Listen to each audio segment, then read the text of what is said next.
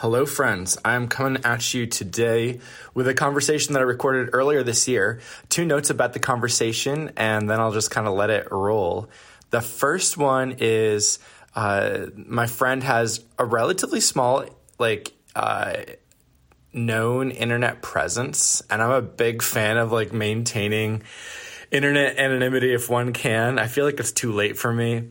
You know, way back in middle school, I started buying my domain, and I have Jamie Sinclair at a bajillion different web platforms, including jamiesinclair@gmail.com and jamiesinclair.com and things like that. And it's just I feel like it's too late. But for friends where I'm like, hey, you're basically not online, I like to keep it that way. So I added just a little pitch shift thing to anonymize his voice slightly. So it will sound odd, but actually within a minute of listening to it, it actually sounds kind of cool and it's really easy to listen to. The second note though is part of what initially delayed this is I was trying to clean up the audio. I have one pretty good mic for podcasting, but not a great second one. And the audio wasn't super clear. I have actually rectified that problem since and have just not had time to do much podcasting. But all that to say, it's not the clearest audio, but it's a good friend, good conversation. If you've got an hour or two and you just want to listen to a couple of fellas chat, here I present to you On Life. Yo, so thanks for coming on. This is fun. I've been looking forward to this. Same. I know you enjoy podcasts. That's something we've talked about in the past. I'm curious what a couple of your top recommendations are these days. And then even if you've ever, I know I asked you to do this, but have you thought about recording podcasts before? Let's just explore the world of podcasting briefly. So yeah, what are your top recommendations these days? For podcasts? Oh man, that's like saying, what are my recommendations for music? Right. Well, even more specifically, I'll tell people I like country music. But even that is way too broad because it's very few songs with a very few artists I think are actually good. Okay. So with podcasts, even a given podcast, I wouldn't generally recommend any given podcast. You're choosy even within the podcast. Yes. That makes me think of the way I interact with some of my favorites, like Lex Friedman and Joe Rogan. Mm-hmm. I listen to a small minority of episodes. Right. Yep. Yeah. That's it. So there's only 2 podcasts that I actually listen to pretty much every episode. Planet Money and Reply All. Still. Okay, so I used to, and I've when the one guy left, JP or something, yeah, I was so bummed because he was such a great personality. So curious and interested. Yeah. So the episodes with the new guy, I generally skip them. I just am not as interested. But the other guy, Goldman something, I find him pretty interesting. Yep. So when he's on a podcast, I do listen to those. So yeah, that one actually I've tapered off. Same. Which is really disappointing because they just find the most interesting stories. Yeah, I used to anticipate Reply All and Planet Money episodes, and I actually forgot about this podcast. Thank you for reminding me. I'll have to pull it up. I'm sure they still produce some good content. Yeah, I was listening to Planet Money on the way over here. I'm curious though because there's other. I can pull up my list here. Courageous Parenting is a good one. Have you heard of Order of Man? No. Okay. Yeah, that's another good one. Again, there's very few that I think are worthwhile, but the ones that are good are really good. Right. He's an ex-army guy that's a go get him type. Is it the Jocko Willink stuff? Yep. It's similar vibe. Very similar. Now, is he is the Order of Man? Is he a born again Christian, or is very much, or what's his view? Yep, ideology? He's a believer. Does not lead with that. Okay. Which is fine. Just an observation. You wouldn't know it unless you really listen to a bunch of material. And you're yeah. But what he talks about is not common. How to lead in the home. How to lead in your community, how to how to own your own life, like how to do things with excellence, how to have honor, integrity, how to like live with purpose. So a lot of that stuff, which you find that material out there, right? But he's like, that's what he talks about. It sounds like so Jordan Peterson is fascinating, but often when I listen to him, he's so he gets a little lofty and circuitous. This guy, what's the name of the Order of Man fella? What's his name? Ryan Michler.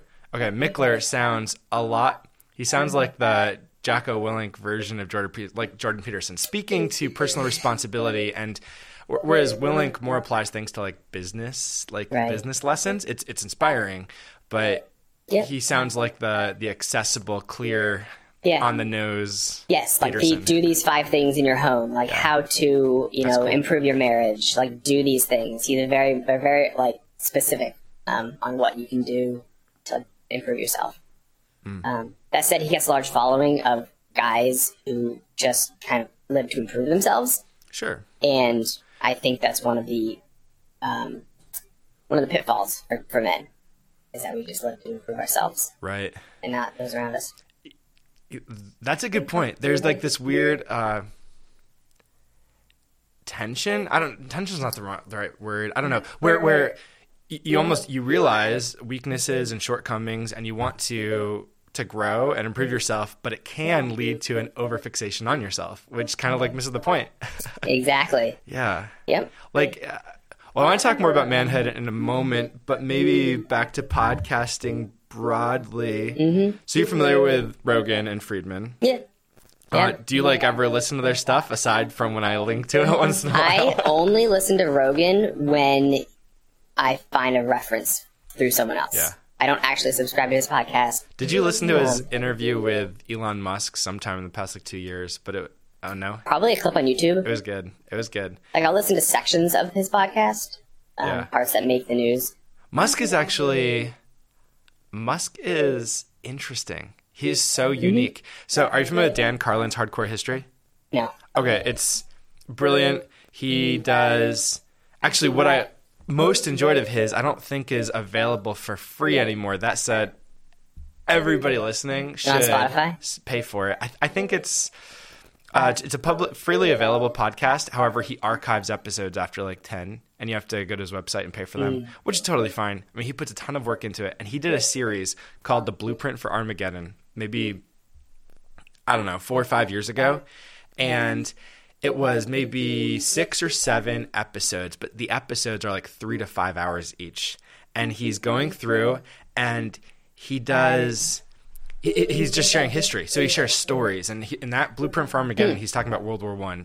And largely he focuses on the trench warfare. But I mean, he gets into the backstory and talks about the assassination of Ferdinand or whatever, the Austrian-Hungarian, wow. So it's been a little while since I listened to it. But like the thing about Carlin is he has this like passion that is contagious. And so it really brings the history to life. He's also done some stuff on the Persian Empire and like even the Cuban Missile Crisis. I'm thinking more recently. He typically only drops an episode every like 2 or 3 times a year. Because there's a lot of back work into them.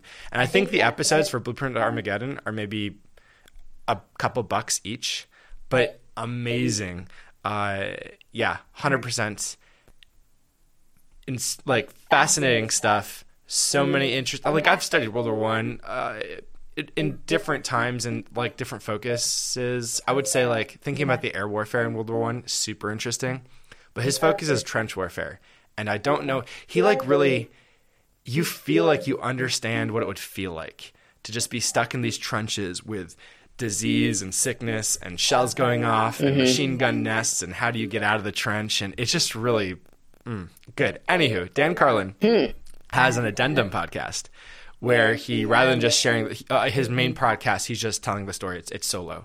But in the addendum, he has conversations with people, and sometime in the past 4 months, I believe maybe in December-ish, so about 4 or 5 months ago, he had Elon Musk and another engineer from SpaceX on, and they were discussing like aeronautical technology in World War II, and just generally the importance of engineering to military conflict over the ages. And it was fascinating because you're like, here's this dude who is like just like a troller in some ways, also the wealthiest human being in terms of net worth on the planet ever. Well, ever being relative.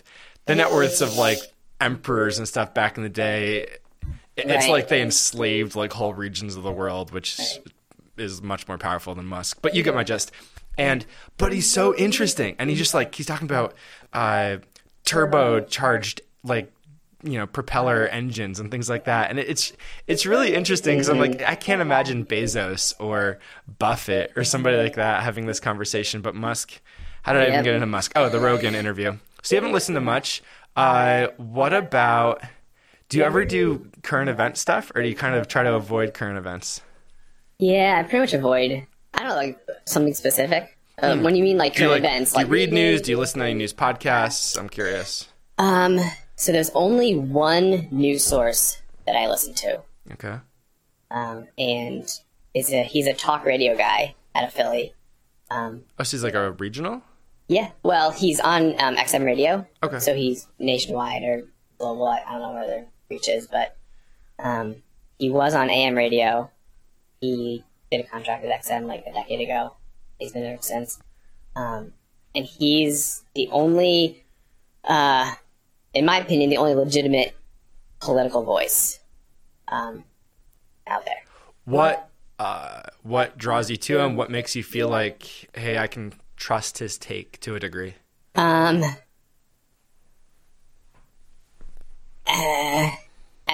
his show tagline is opinionated, not doctrinaire. And that's really hard to come by. He is very opinionated, but he's also very middle of the road. Now, he's very left on some issues, and he's very right on others. But on the whole, so you might listen to a half-hour segment and be like, oh my gosh, he's like a total right-wing, whatever. And in that brief moment, he might be. Right, but on a different issue, it could be... Yeah, right. He'd be on the other. So he's and he'll pull in guests from all over. That's cool. And so he's just so, I don't know, he's so fair, I guess is the word. I don't know if that's fair, but also maybe like, I think is really attractive these days. And it's part of why like even a Rogan, I think, blew up in popularity, is there is a sense of whether you agree with him or not, he's interested in hearing your point of view, and he's actually open to reasoning with you and trying to figure out what makes you tick.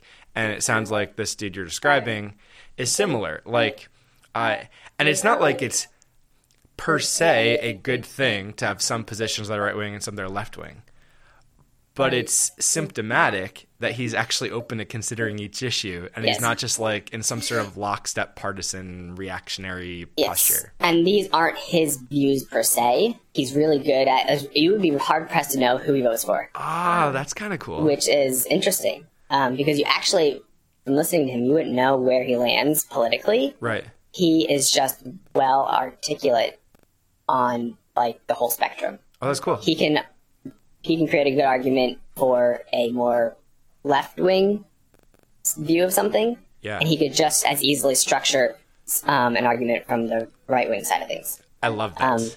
And his ability to do that is just rare. Yeah. And so for anything mainstream, anything like present, I usually like see what his take is on it, or he'll find people that speak to that as well. The guests he have, they're vetted, and he's pretty picky about who he wants to talk with. Now, his conversations with guests, are they typically like 5 minutes or 50 minutes? Like, what's the approach? I don't think 5 is bad per se, but I've really over the years realized long form is so much more interesting to me because there's opportunity to develop thoughts. Like, how does he go about that? And that was one of his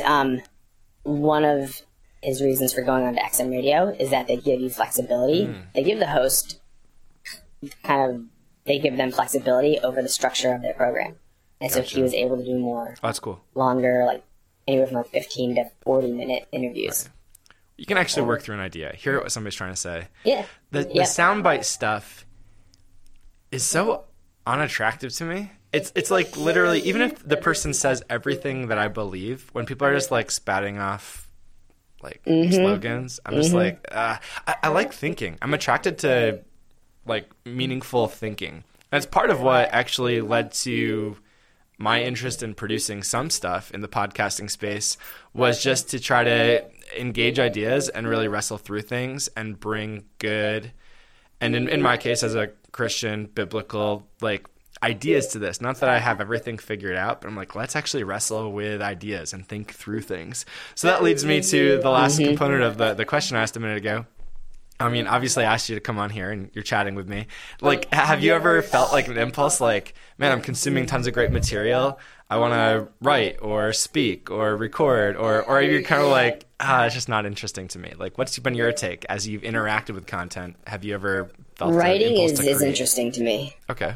Like a book or blogging? Book. Okay. Yeah. Yeah. The most compelling information, most compelling material that I come across is has been in like a series, like a teaching on a series of something on a given topic. Right. Or through book. And those are the most impactful. Okay. So I think that's what most interests me. And if you did a book, would it be like somewhat autobiographical, memoir-esque, or would it be like kind of like addressing an issue that you find interesting? Or do you want to write a romantic comedy? like, it would right. What would what stands the test of time? Something that's I go back to what's useful or what's beneficial. Okay. Yeah. And what would be a benefit down the road. I feel yeah. What will people find useful in the decades to come? Yeah, the sort of timeless. You are a long-term thinker, which I appreciate. Yeah. Okay. Yeah. Well, like what's gonna be relevant after I'm gone, and that sort of thing interests me. Okay. So, yeah, I'd write a book. There are different ideas I would have on what I would want to write about. There's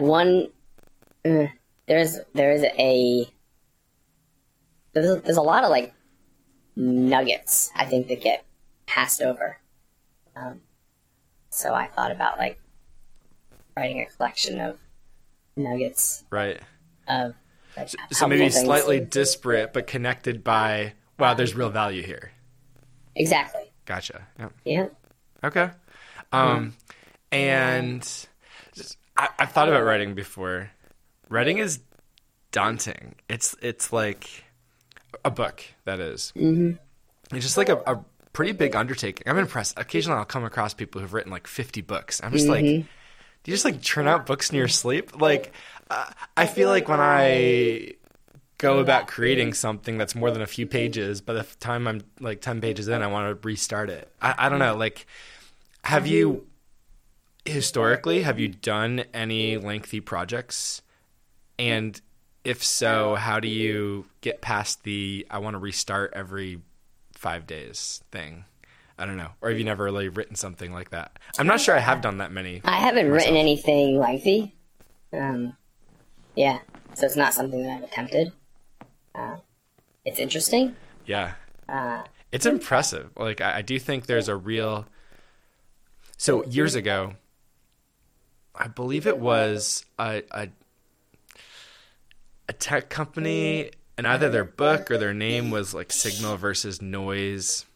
I don't recall the name of the CEO, but he had one of the principles he discussed was just ship it. And what he meant by that was you can like perpetually iterate and try to improve things, but at some level we live in a real world, and if you actually want to have an impact and provide services that help people and that make a difference, you can't wait till your thing is perfect because you'll never arrive. You just got to say like, hey, this is functional. Ship it.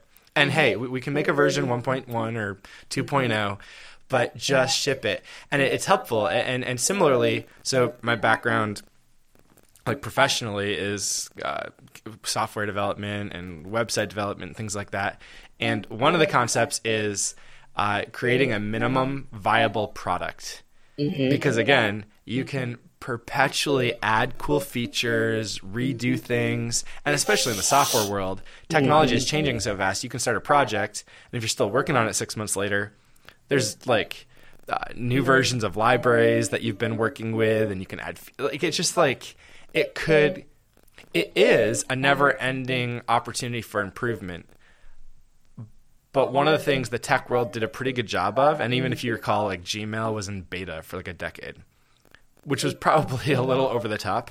But what the tech world embraced was, let's make a product that works and just launch it. We'll just call it beta, and we'll keep revising and improving and adding features, but don't wait until that's all been done before you can offer a functional product to the world. Yeah. And so that minimum viable product model, that idea of just ship it, was helpful for me because I can get stuck in the, I want to redo. I thought of a better way to do, and you never actually contribute anything. So I can get stuck in that phase. I'm stuck there. That's where I would. Launching is hard for that reason. I would do like basic video editing long time ago for my family. We had like this annual thing that would come up, and we'd make a 10 to 15 minute video for the event. So there was a deadline. Right. It's like an iMovie environment, and you're doing some edits. Yep. And there's transitions, there's music and sound, and there's, color correction. So there's like stuff that goes into it. But to that end, there's always something a little bit better you can do. And maybe that sound would be better for that section, or that transition isn't, or shorten that clip a little bit, or there's like constantly you can improve it. Right. And if there wasn't a deadline, I would just get stuck in, it's not quite ready yet. It's not real. It's good, but it's not great. And I think with writing, I would have to figure out a way to get around that. Because without a deadline, I could just forever be, it's good, but no, it could be better. And that is part of why I've produced plenty of content over the years, including this podcast, but I've definitely tended to engage in mediums, however you want to pluralize that word, that are like, there isn't intended to be a sense of like perfect completion. For example, podcasting. There's a sense of like, hey, we're having a conversation. We might miss some stuff. We might make some mistakes, but like whatever, we're just having a conversation. People are allowed to join. And I think that's like a worthwhile thing. But there's something valuable about having a product where you have like you write drafts, you have rounds of revisions and edits, and you like produce something that's, but you can get stuck in this, you never actually finish it. But we could end up in a culture where all the content we interact with are, tweets and TikTok videos, where everything is just kind of like half, I won't finish that thought, but like not really like, we could lose a sense of like excellence, but there's that tension, because then in pursuit of excellence, you can get hamstrung. And I feel like podcasting grabs a hold of a bit of a happy medium. For example, I rarely make edits in the 25 episodes or whatever, but I have a couple of times where I was like, oh, I totally messed that up. 2 episodes, dude. 2 episodes, I entirely re-recorded. The whole thing. Like, I finished an episode, and in both cases, I felt like, so I can be very cynical when I'm not in like a healthy headspace, where I'm not kind of like, okay, my eyes are on Jesus ultimately, and in the midst of the brokenness, like there's hope, God's at work. When I kind of, it's a bit of that Ecclesiastes.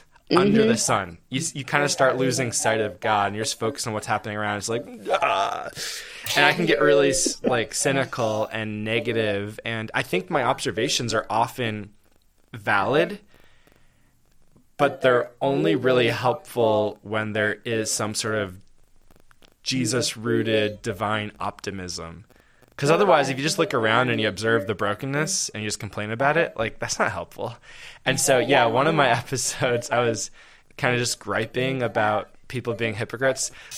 And I think, like, all my points were good points. And I I did ship it, but I re-recorded it because I was like, you know what, this is helpful, but the way I did that, I was not really approaching this in a ultimately Jesus-rooted, there's hope. I don't even know if I ever referenced Jesus in the episode, but certainly when I communicate, that is my hope. And sometimes I just slip into it, like I start complaining, and that's not godly. Or I had one of the conversations I did with a friend via video chat. Similarly, I think we made a lot of good points, but I felt like I was being a little too, just slipping into like complaining. And that's complaining sinful. Yeah. It's easy though. I don't know. What's your personality like? Do you, like, if it weren't for Jesus, would you just be like a pie in the sky, everything's going to work out? Or would you be more of a cynic and like everybody's like a hypocrite? And like, what's your tendency? I tend towards the cynical aspect. I probably do as well. Okay. It's easy for me to spot problems, and something I try to be aware of is that like, that's just not helpful. Right. To like point out problems generally isn't helpful. Right. So I just, because there are plenty of problems to identify. Yeah. It's where can you point out like, hey, here's a solution to something. Right. Here's a problem, and this could be a way to try and fix it. So if I don't have a way to try and fix a problem, I generally won't mention the problem. At least I've tried to walk that out. Right. Yeah. So I don't know where. Yeah. That's so for whatever reason, possibly more so than you, I find political questions and topics fascinating, but then also because of the way I'm wired, I very quickly like despair and get cynical.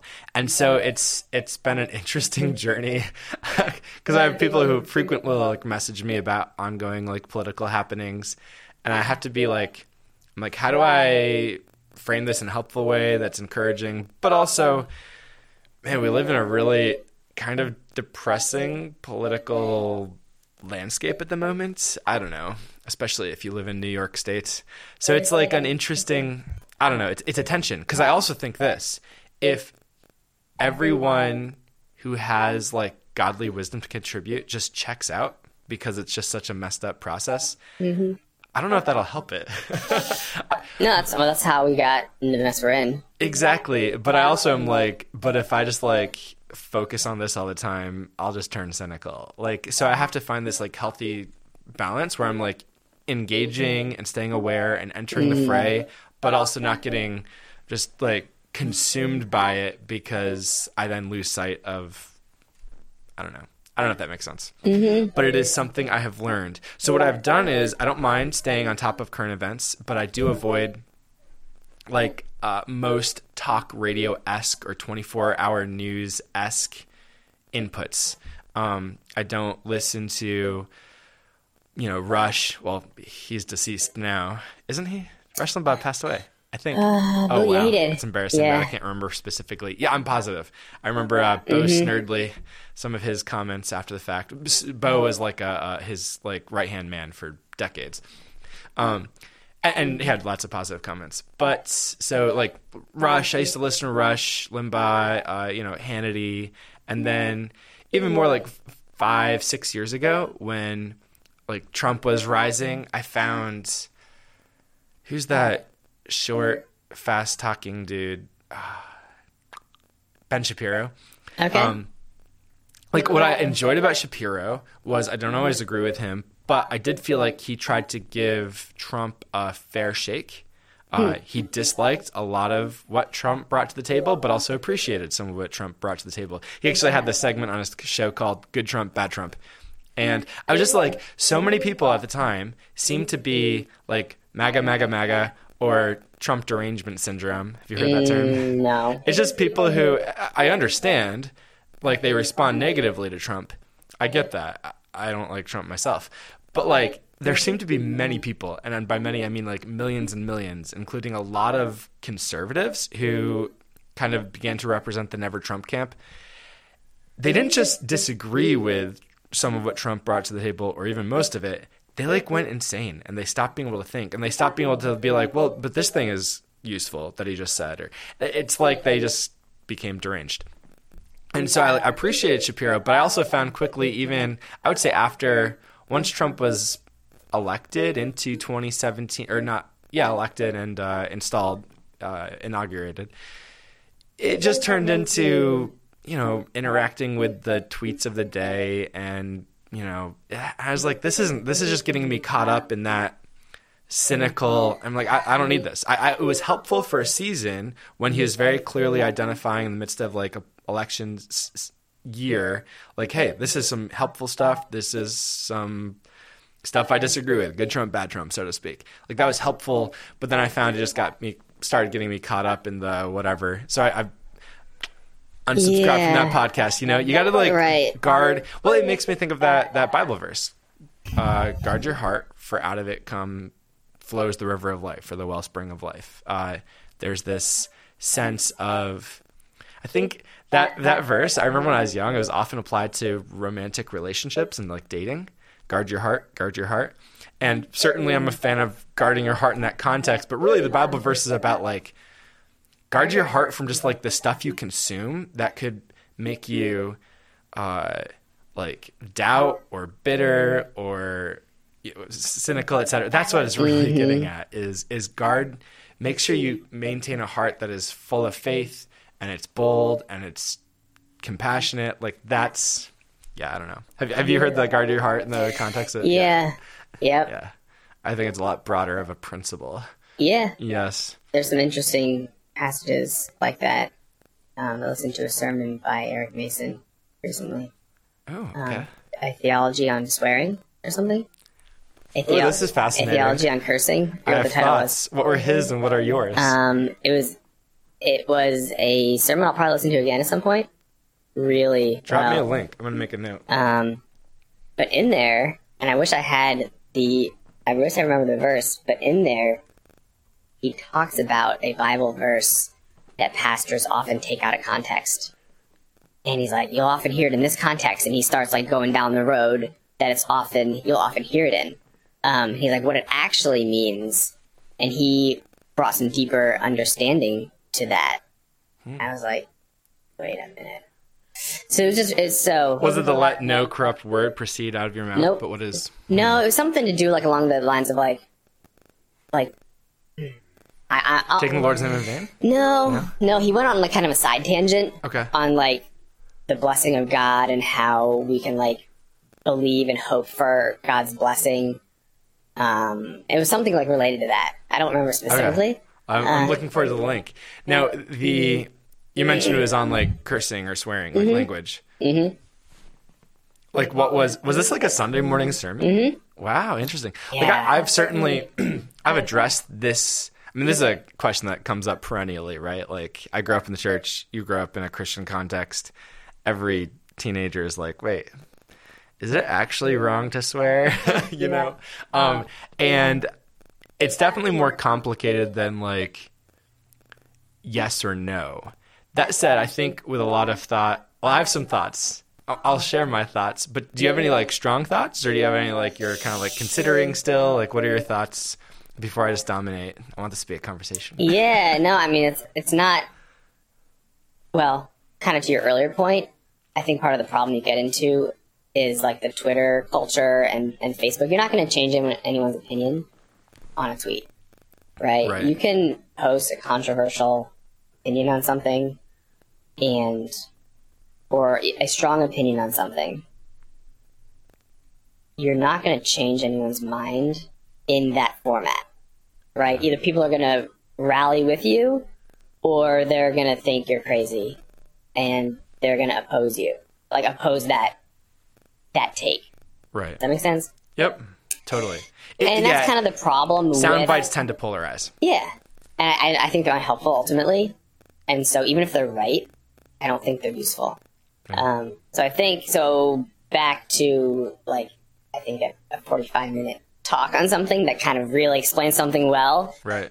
It's really hard to summarize. Yeah. In a nutshell. So here's an interesting tidbit. So maybe 3 years ago, I get a text message from a friend, and he said, "You were right." And they dropped a link to a study in a journal that was published in a peer-reviewed journal. And the study, it showed that they were doing MRIs on people who were cussing and then when they weren't cussing. And it showed that, like, when people swore, it actually lit up parts of, like, their lower, like, brainstem.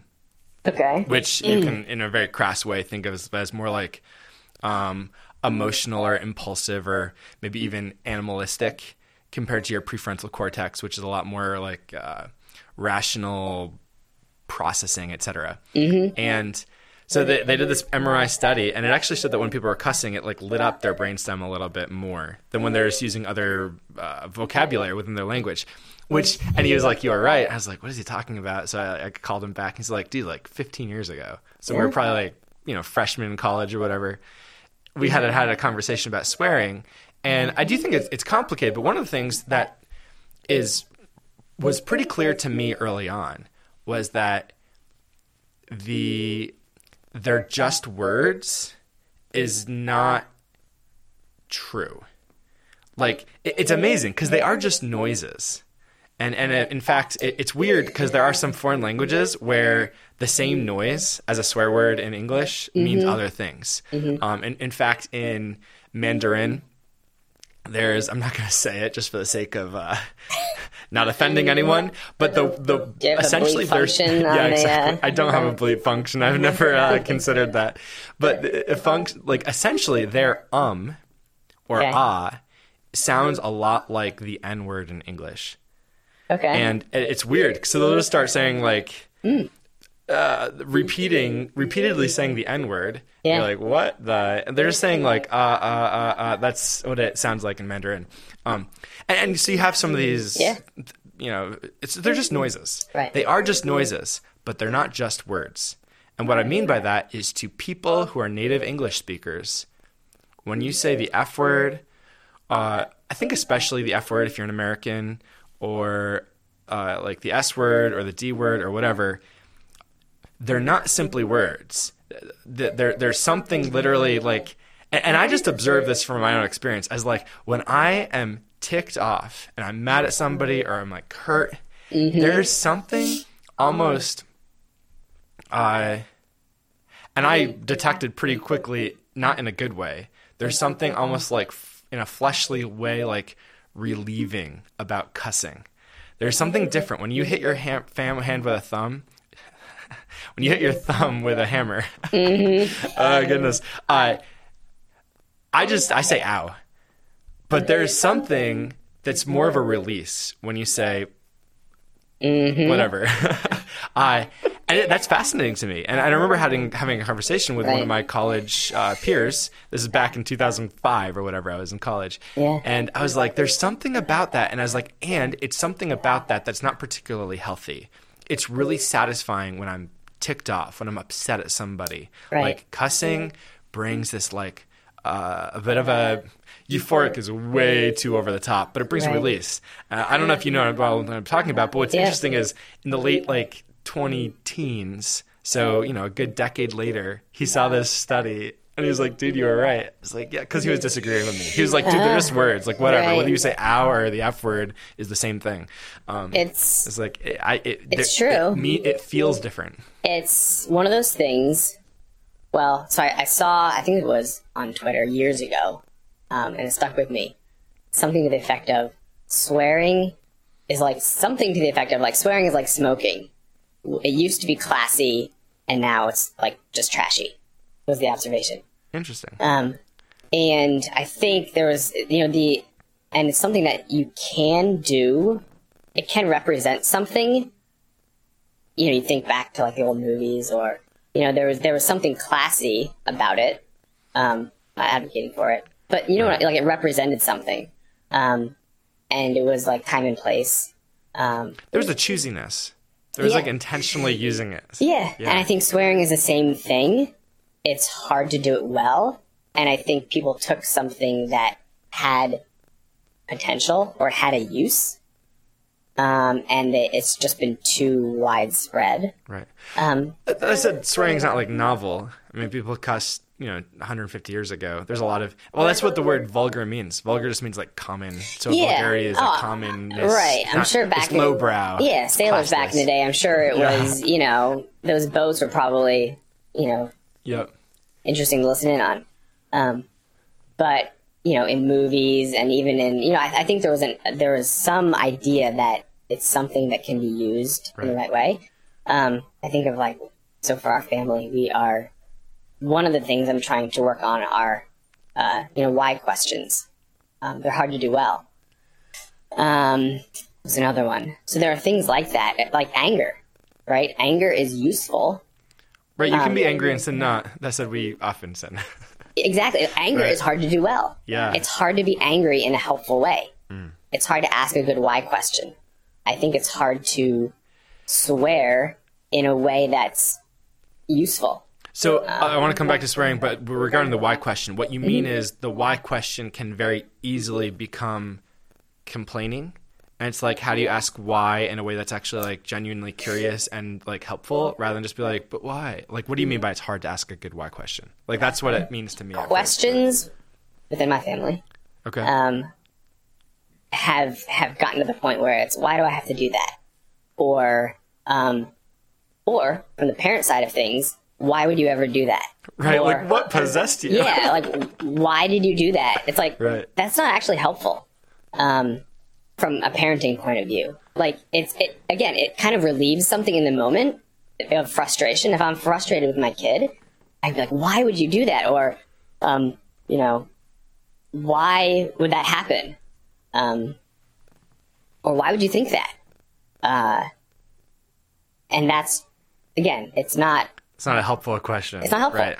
And it's usually harmful. So it's like, it's venting frustration or complaints. Yep. Like, why do I have to do that? Yeah. Why did you do that? Yeah. Yeah. Now, speaking of this, I do want to get back to swearing because I think that's an interesting conversation and I have many thoughts. But in terms of, so I'm unmarried and childless, so we have a slightly different experience there, but I have plenty of experience with people.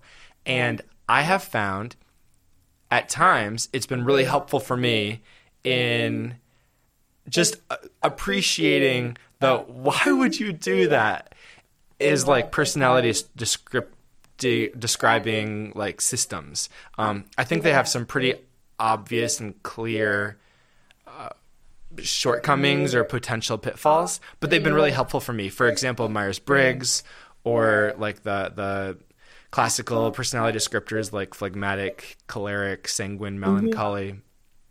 More recently, in the past 5 years, I've encountered Enneagram frequently. And one of the things that's been helpful to me with those, I don't tend to have a particularly, I don't have a naturally high emotional intelligence.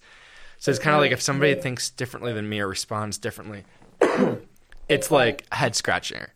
And it still is sometimes, but at least I feel like those systems help me realize like, oh, part of why someone does something that I think, why would you ever do that, is because they're different than me. Like, I tend to be slightly introverted and very just kind of like cerebral, and I just want to figure things out and understand things. And other people might be motivated by, they want to be around people and feel a sense of like belonging. And those are human feelings. I want to be with people and belong too. But that doesn't like tend to drive the way I think and feel. And just realizing like, oh, we have like different strengths and weaknesses and wirings. And that has been helpful for me to have more grace for people who are like, why? And I would think that would help as a parent, like even realizing, as a family, you guys are going to share a lot. You're going to share a lot in terms of values, but you even share, you literally share genetics and you share a common environment, but there's still going to be differences. Have you ever used Myers-Briggs or Enneagram? I feel like we talked about this once and I do not recall. And like, how have they been helpful and how have they been like unhelpful in your opinion? Yeah, like personally? Yeah. Yeah, I've done, like Strength Finders. I know of that, but I've never done it. Yeah. It's like 36, there are 36 different traits, and it ranks them. Is disagreeableness one of them? I think agreeableness is one. Okay. I'm fairly disagreeable. So agreeable might be like 35 or 36 on your list. Gotcha. Meaning you're not very agreeable. Right. I think that's how that works. So it ranks all of the traits from your like most strong or most relevant to like the least. Gotcha. 'Cause everybody has some form of them. Right, we're all humans. There's a lot. We have a lot in common. Yeah. Yeah. But we're also unique. Yeah. Exactly. Well, and in this case with the strengths finders, with I think there's 36. The unique ordering of all 36 is actually really hard to find someone with that same ordering. Right. They tell you the numbers. Really It's like, low probability and insanely low. Mm-hmm. Yeah. Yeah. So that's interesting. Myers-Briggs, I've done that. That's been helpful. Do you remember your type? INF, not J. I'm INTJ. INTP.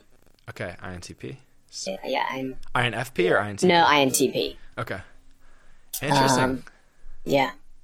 The perceiving, judging. So the tricky thing with Myers-Briggs is I never felt like I never invested the time to really thoroughly understand what the letters mean. Right. I don't know So, what like, the letters mean. Right, you have like the I mean, colloquial. We know what thinking means and feeling means, but it's not like people who are F don't think. And we know judging and perceiving for the J and P.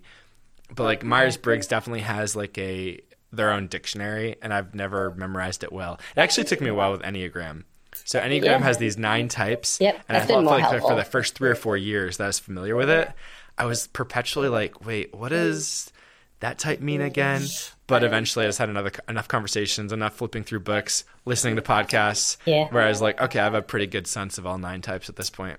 It's easy to get a quick grasp on the 9 types, but it takes a lot of time to really understand Right. them. I listened to a 2-hour talk on them, and it just scratched the surface. Right. It was really helpful. I was going to say, so how has it been helpful, especially in the context of like parenting? And then what do you see as maybe some of the weaknesses or unhelpful aspects of systems like this? The unhelpful aspects are just the box you put yourself in. 100%. And I think Enneagram actually warns against that. Maybe Strengths Finders. Like, this isn't an excuse for how you might conduct yourself. Like, you don't conduct yourself because this thing said something. And I think that was my experience has been people can sometimes do that. Sorry, I'm just a feeler, or whatever your letter is, or whatever the thing is you're strong in. I have a friend who's an 8, which is the challenger, and sometimes it's used as an excuse to be a jerk. Actually, the last time I took an Enneagram test, I got 8, which was new. Maybe I was just in a bad mood that day. But I am a bit of a challenge. I'm disagreeable, so I don't mind disagreeing. But I think I'm a type 1. What's your type? Do you know? Or 9. What do you think? 9. Peacemaker. Mm-hmm. Okay. I can see that. Yeah, you're like really good at listening and processing a lot of perspectives. And you want to see, yeah, that fits. I can't say I know the 9. I can't give a detailed explanation, but I couldn't either. okay. So one of the weaknesses is that somebody could pigeonhole themselves. They could use that as an excuse. Mm-hmm. Okay. Yeah, use it to rationalize, even internally. Like, man, I just always do that because Right. of this personality trait that I have. Yeah, I don't. I agree with you. And how has it been helpful, especially in parenting? With the personality stuff. Yeah. So I would say it's more helpful in marriage. Okay. It's been good to know why I will have certain responses or why I tend to respond certain ways, especially toward certain things, toward certain personalities. Like if my wife responds a certain way, that might trigger in me a default response. And it's like, well, why is that? It could be, could be nurture, like some of it could be the upbringing, it could be like my past, it could be personality, like there's a mix in there. And so it's really helpful in that regard. Yep. To understand why certain things play out the way they do. And ultimately that's there to help you improve on that. Not to just like see it for what it is, Right. but understand, okay. Oh, this is how we connect well, or this is something I had to process rather than just, I get it. Or when I talk this way, or when I say this, things generally don't go well. Oh, well, this personality type, generally it's harder for them to hear Right. X, Y, Z. or they receive things better when it's said this way, or so. Yep. It's been helpful that with my kids. It hasn't. I mean, I'm still figuring out their personality types. Right. So I don't know how. I think Enneagram says you have to wait until they recommend like trying not to number your kids for a while. And so, you're right. And I'm not even sure I would. I don't try to number most people. Even myself, I'm not positive. I think I'm a 1, but I could also be a 3 or a 5 or an 8. Well, it's actually really hard to know. Right. And but I think for me, it's just like so helpful. The big takeaway, and fortunately, you can get this takeaway in like 15 minutes if you're unfamiliar with these systems. Is just people have different ways they tend to react and respond, and emotions that connect with them, or emotions that like can repulse them or make them afraid. Yeah. Which is, it's just, again, helpful because I think the default is to think everybody thinks like you. And so when somebody does something, they respond in a way you would never respond. You're just like, what in the world? Like, what's wrong with you? Oh, you're different than me. It doesn't mean that they're right or wrong. It's just different. Yeah, exactly. One of the downsides that I've seen are people, so in like the whole dating scene. Yeah. Right? Oh, my personality is compatible with this personality type. Or generally, these two numbers blend well together. And there's some truth there. Like certain Enneagram numbers might... Right, you want to find your complementary whatever, yeah. And people can take that to an extreme and use that to like vet whether someone could be a good partner. Right. And I don't... It sounds way too mechanistic. Yeah. Although at the same time, who knows? Maybe, I don't even know what are Match.com, is that still a thing? Yeah. Do they try to do stuff like that? It might actually statistically improve relationships. I don't know. It could, but I think on a secular level, it might. But that's not really how relationships were designed to function. It sounds like a really formulaic and whack way to approach things. So it can help. I think they're good to help understand the other person, but to determine whether or not you can actually partner with them. Right. Yeah. Well, because also, like, I know situations where you see a couple and they're so different and it works really well. Mm-hmm. And other situations where a couple and they're like both almost like the same and it works really well. But I also know situations where they're so different and you're like, that does not work. And situations where they're almost the same and that does not work. And so there's clearly more to it than simply finding like a complement. It could be statistically on the whole, certain wirings fit better with other certain wirings.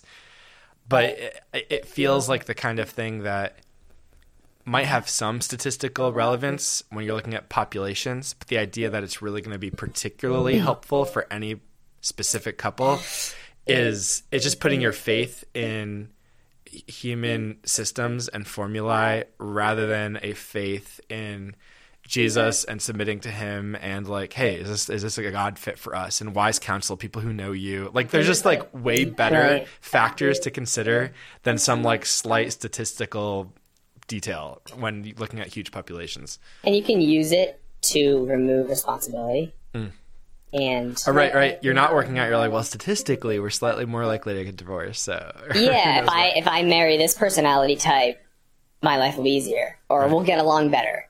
And it's like relationships take work, right? And I think we're always looking for things to offload. So I never read I Kissed Dating Goodbye. Have you read that book?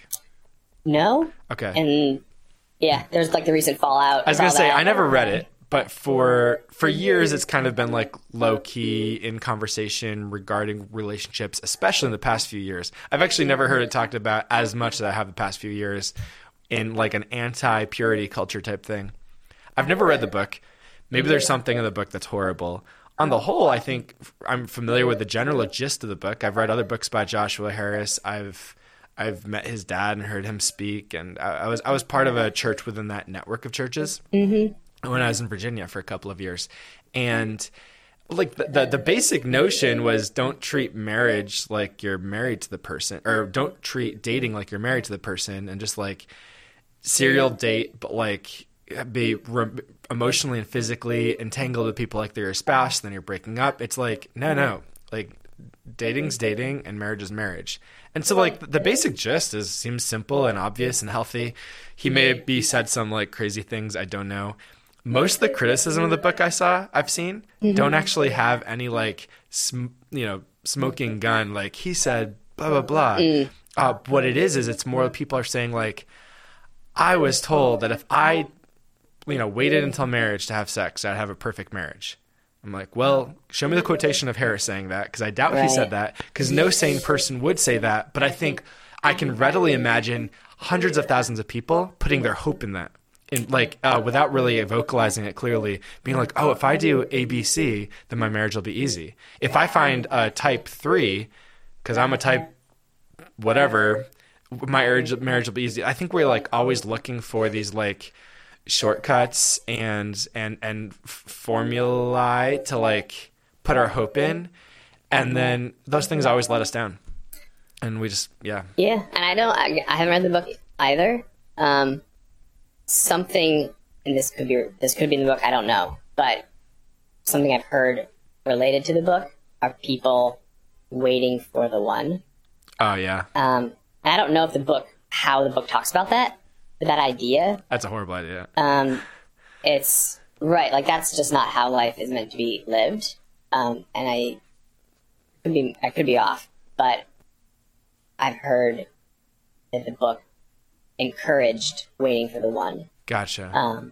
And if so, well, I would disagree with it then. Yeah, I could see that being a problem. Right. It's very possible. I will say I've never seen the line that said that, and I feel like it would be everywhere if he actually said that. I do wonder if there could be an overall tone. And again, I don't know if it's in the book, or I don't know if that's like a worldview, or if that's like a viewpoint that he was advocating.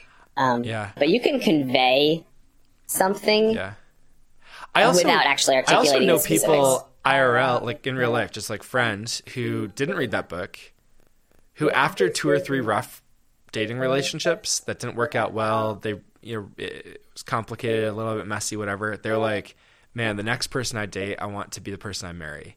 And I get the impulse, but it's not actually a healthy way to like date, because what it does is it basically makes you do this weird like pre-dating dating. I'm like, just call it dating or courtship or whatever you want to call it. But there needs to be a season where you're like, hey, this person seems like maybe somebody I'd want to marry. Let me purposefully pray about this, connect with them in that context, get wise counsel.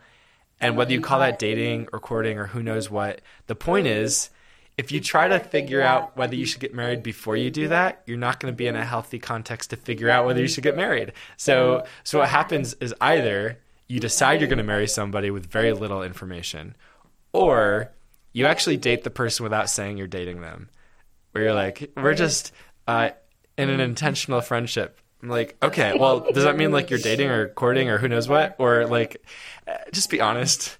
Because like the semantic thing, I don't find helpful. Mm-hmm. But yeah. Anywho, that was all of this. Back to swearing. So definitely like swear words have this. There really is something that viscerally, and it's demonstrated with MRIs. There's a difference between saying fork and the F word. You could use fork as a minced orth, like that's fork and dumb or whatever. Like, but like there's a visceral difference, and which is interesting. But also to what you were noting a moment ago, I do think there are times now. As a whole, to be clear, I don't swear. For a few reasons. Maybe we'll get to them. I can't think of them off the top of my head. But one of the, I will say, I've had friends swear in a way where I'm like, I think that was actually like edifying and fine. Right. Meaning like, say I was accepted into law school a year ago, and I'm in school now. Podcast knows that. You know that. Maybe, I don't actually remember if this happened, but I have things like this in life. I'll tell a friend and they're like, oh, dude, that's effing great. Or, oh, that's, you know what I'm talking about. You have friends who talk like this, I'm sure. And often when they swear, I think it's unhealthy and it's like just degrading and low. But sometimes they swear, I'm just like, dude, they're just like rejoicing with me and encouraging me. And the swear word in that context, it actually was fine, maybe even helpful. Because, like, now I'm not encouraging swearing, but there is something like, so Radiohead had a track released in the early 90s called Creep. I'm a creep, I'm a weirdo. Do you know that song? What the am I doing here? I don't belong here. Oh, dude, it's so good. You Creep. You gotta listen to that later. They do swear in the song, FYI, full disclosure. But they did a radio cut. People don't do radio cuts anymore, I don't think. But back in the day, in the 90s, people would often record. They do. Do they? But like, do they change the lyrics? Oh, I see what you're saying. So, like, back in the day, now they just bleep sometimes. But back in the day, they would actually do a cut where they would change up phrasings or at least put in, like, a minced oath. Mm-hmm. So instead of a swear word, they'd say, like, it stinks or something like that. Some country some country artists have started doing that. Okay. There's, like, this, I don't know how new of a genre it is, but there's, like, this new, for me, there's this country genre of music where it's, like, kind of more hip-hop, rough around the edges. There's swearing. Okay. There's some artists where, you know, every track is explicit, but a very country feel to it. Okay. Like, wait a minute. But they will sometimes re-record that track for radio. Right. They'll have a different vocal And take. so you hear it on the radio. It's like a country song. You're like, that's cool. But then if you look at the original, like, whoa. So that was normal in the 90s. For anything you thought was going to get radio play that was explicit, they would not just bleep, but they would actually have... So in the Radiohead, at one point they say, you're so effing special. And in the radio version, they say, you're so very special. And I remember listening to the two, and it was... I'm not sure it was a good thing. Like the song is kind of weird. They're not saved. It's a little bit dark and self-loathing almost, and deprecating in an unhealthy way. Mm-hmm. So I'm not in any way saying like you should have theology formed by Creep, but it's a really interesting piece of art. I like art, and music is art, and this song is an interesting piece of art. And I listened to the radio edit, and I was like, wow, this is not. This version of this art lacks something. There was something about saying so effing special. And obviously they didn't say effing. That was like powerful. It conveyed. It was using words well to be like, wow, you're amazing and I'm nothing. Mm-hmm. And saying you're so very special didn't have that same contrast. It was like the colors were bland if you likened it to a painting, whereas the original had very high, powerful contrast. The radio edit was bland. Yeah. And I'm not advocating people speak the way people did in Creep, but I am thinking if somebody's like, you get into college and one friend says, that's great, and the other friend says, that's effing amazing, it's almost like more encouraging. Again, I'm not saying do it. There's for a few reasons I don't swear ever. Don't swear by myself. Don't swear with any of my friends. Don't swear in public. It's just one of the reasons is it's simpler.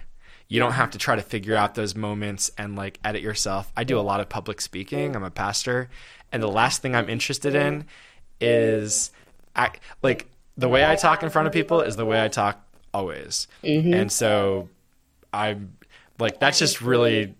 Yeah, that's not somewhere I don't want to go. But secondly, I think generally swearing, in my experience, has been in negative context. It's usually complaining. It's usually expressing frustration and angst in an unhealthy way. Doing anger well is hard, right? So I feel like almost always it's a visceral expression of something that's not exactly faith-filled and Jesus-centered in us. If Jesus were walking around today, I wouldn't be surprised if he cussed a couple of times on purpose.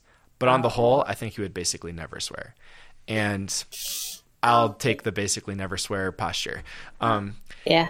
So that's kind of like, so I don't accidentally use it in a bad way, but also because it almost never is a good way anyways. But at the same time,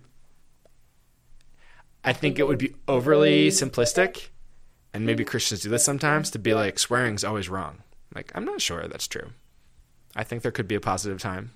but I'm never going to swear. I don't know. What's your take? Right.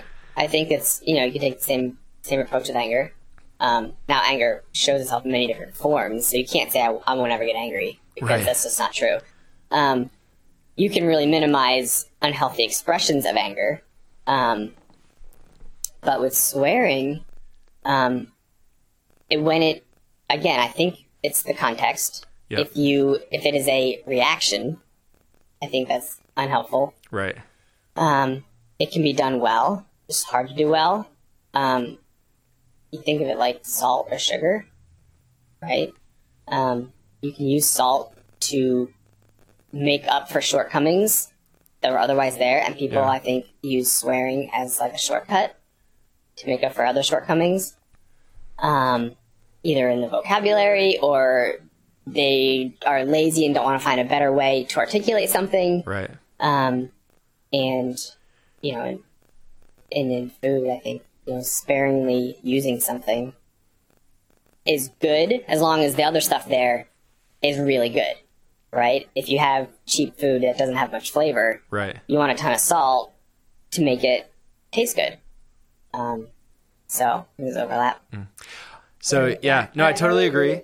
So a third reason I tend to just say I'm just not going to swear. So the first one is, generally speaking, I think swearing is wrong. Generally, when most usages of swear words is not like God honoring. That some might be, but most aren't.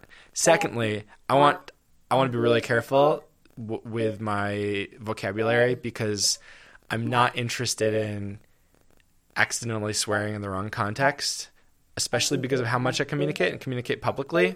That could be really confusing or offensive to people. And then the third one is related. Although I disagree with them, I know plenty of people who very sincerely and genuinely would say there's never a good time to swear. I would disagree with them and tell them that to their face. In fact, they can listen to this podcast if they want. However, I think they are genuine, sincere, and the occasional times where it might add something special in my world, and I do think this depends on your context in your world, but in my world, me using it then would just be hurtful and like confusing to them in a way that, unless I really felt like that was worth it, I'm better off just not swearing. I don't know if that makes sense. Is it fair to say swearing is like drinking? Like, you can choose to just not do it, right? 100%. And great. Yep. To imply it's bad for everyone, and on the flip side, excessive drinking, right? Right. Problematic. Well, I think it's very similar in that, like, your context matters. And for example, I know one person. I might know more, but I know of one person that I know, and I know a few thousand people. I know of one person that I know personally who thinks that consuming alcohol is always wrong for a Christian. I don't just think, I'm quite persuaded that they are wrong. And everybody else that I've actually talked to in a meaningful way in this conversation believes that they are wrong. However, if my world had a lot of people like that in it, I may well abstain from alcohol entirely, simply because I'm like, it's not like there's a huge win in having alcohol. I think it can be fine and helpful at times, but it's not like it's like this, like, oh wow, this is really helpful. Like, people are getting saved because I have alcohol. once in a while. You're not ultimately missing out. And on if a it's lot. like, if I'm in a world that's full of believers who would be like really confused and hurt by me doing that, I'd be like, I'll just, it's like Paul. I think at one point in 1 Corinthians 8 or 9, when he's talking about meat offered to idols, he's like, depending on the context, maybe I'd never have meat again. I'll go vegetarian if that helps. Like, and I think there's a place for that. That's not my world with alcohol. I think it might be my world at the moment with swearing. Like, I think there are a number of people in my life who'd be like, there's never an appropriate time to swear. And I would disagree with them, but also I don't see it as adding that much of a win. Here's a parallel that maybe I'll explore briefly, because I think it's similar to this, but I'm actually still like navigating like what's best and what's healthy. And the truth is, sometimes I make mistakes. I'm not going to hold myself up as a perfect example. One last comment on swearing. I will say swear words, and if we were having this conversation right now, not on the record, being recorded, I would probably, in like an academic style way, I wouldn't be saying like effing. I would actually just say the F word, just because like I'm like, you know what it is. I'm like, when you say it, like feels different, and like I feel like that's like, I don't know,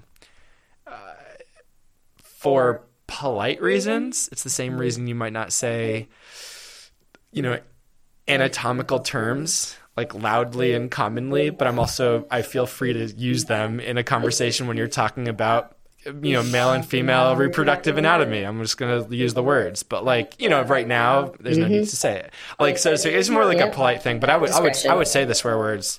I would just say them, but in a context of like, I'm not swearing, I'm talking about swear words. Right. But okay. So are you familiar with the term minced oath? Mm-hmm. Okay. So oftentimes, especially when you're like grow up in a Christian context where likely you're encouraged not to swear, and I think for good reason, I really do think that most instances of swearing that I've encountered, which are many, many, many, because I have friends that swear like every sentence, most instances of swearing are at best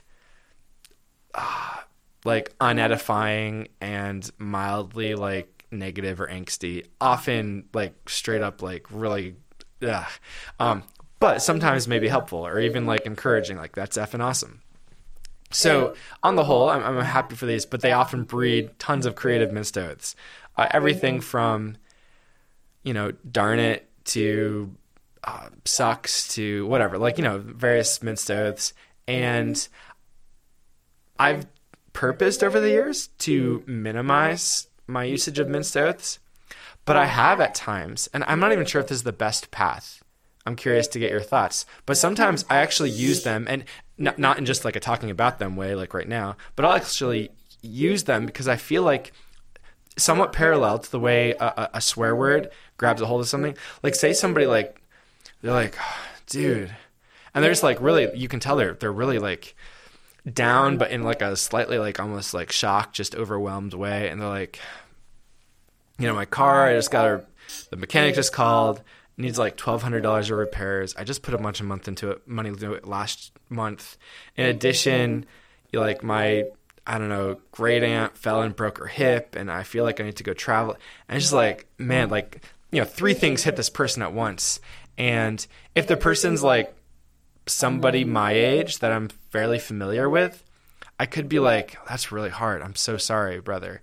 But I might even say like, wow, that just sucks. Like, I don't know. Like, do you know what I mean? And genuinely and sincerely, I think it's really hard, and it hurts and it's heavy. And sometimes I might use like crappy or sucks purposefully, not to be offensive, but to actually like say like, I get it. This is hard. I have wondered if that's actually helpful. So sometimes I'll use minced oaths unintentionally and accidentally, and that's shame on me for not being more intentional and specific with my language. But sometimes I actually use them intentionally. What do you think about that? Is that being too fast and loose? Is that helpful? Like, because do you see the parallel with like, maybe for some people they'd be like, well, I'd swear it then. I'm like, I'm not comfortable. I've pretty much decided, at least for the foreseeable future, just never swearing. And I've only sworn once or twice in my life. That I only remember one time, but maybe there's another. But I have purposefully used minced oaths even in the past year. What do you think? Well, full disclosure, I don't know the technical definition. It's any like curse replacement. So it could be like, gosh darn it, instead of holy cow, sucks, frickin', whatever. Mm-hmm. And there are various levels, right? Like you can go really chill and just be like, stinks, maybe. Is stinks an exclamation, or is it a minced oath? All the way to, you know, something that sounds very much like a swear word. Mm-hmm.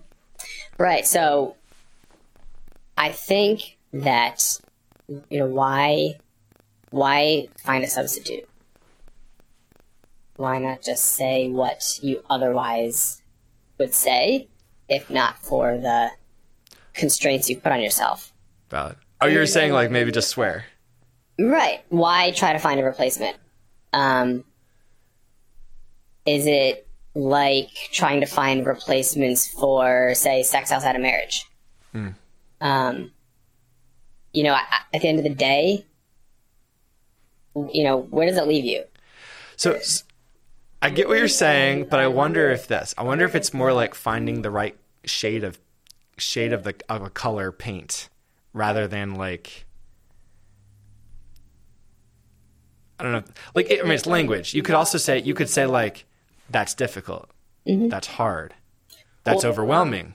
Yes. Because that's difficult. That stinks. That's crappy. That's S-wordy. Do you know what I mean? Like, you can go, or like, that effing blows. I don't know. Like there's degrees, and I'm like, these almost, in my opinion, I think generally these get into, usually on the extreme end, they start getting into angsty, complainy, fleshly land. There might be a way to use them well, but it's really hard, really confusing. Maybe you're using it well, but the person you're with, it's like a drink and they're getting drunk and you're just having one glass of wine. It's just, and I'm like, there might be a way to like convey some sort of powerful sense of like, I get it. That's more than like, oh, that's hard. You know what I mean? And so use tone of voice, but you also use the verbiage. But also, I don't think it would necessarily be sinful to swear in that context. But for me, I've just decided that's right. Almost always going to be unhelpful, maybe often sinful, usually unhelpful, potentially confusing, or even maybe helpful to this person, but somebody else, they're like, oh yeah, Jamie was there and he said, you know, this effing stinks.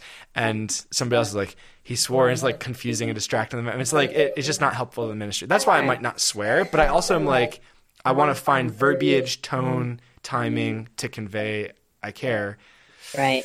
But you would just go all the way, maybe. Well, you'd use some of the most strongest verbiage. Well, you could say that's difficult. That's not a substitute for anything. Right? It's a substitute for that stinks. Not. I mean, it's just a different word. It's a different shade word. Of the... You're not, by saying that's difficult, you're not trying to substitute. Right. When you say that frickin' something, like you're trying to substitute. Yeah, right? Ish. Although you might be like saying... quite literally, you're substituting a word. Right, but you could also say like that stinkin', whatever. And so there's a number of substitutes. It's just, they're synonyms, but they're synonyms that have different visceral connotation.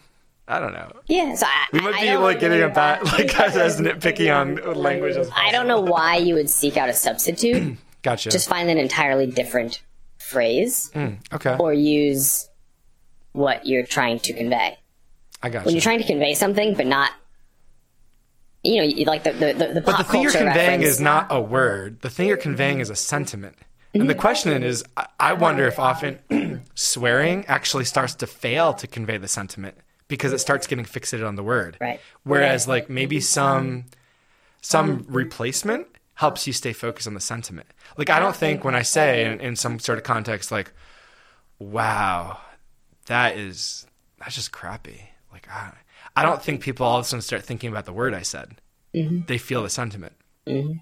Whereas if I said that's S-wordy, they'd be like, well, what? Like all of a sudden they're thinking about the S word. I'm like, that's not the point. The point isn't the word. The point's the sentiment. Well, and in that case, it doesn't sound like you're trying to replace the S word. I'm trying to choose the right word. Yeah. You're trying to accurately represent something. You're trying to convey something. And you're not necessarily trying to find a substitute. Correct. I think that would be a fair distinction. When you try to find a substitute, I just wonder, why substitute? If you're looking to convey something, find the most appropriate way to convey it. Right. And if that is swearing for you, then use that. Don't try to say it without saying it. That makes sense. If you want to say something without saying something, maybe find a different way to say that. Right. Should you say it? And if you should, say it. But yeah, I get you.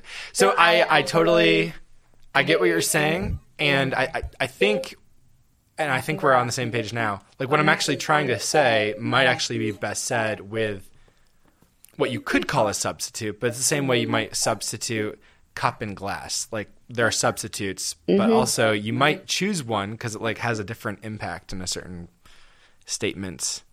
I don't know. I'm trying to think of glass connotes fancier, more intentioned. Raise a glass. Yep. Yeah, whatever. Yeah. Exactly. It's less language. casual. Yeah. So like, I love language. Is this the kind of thing you ever have conversations about?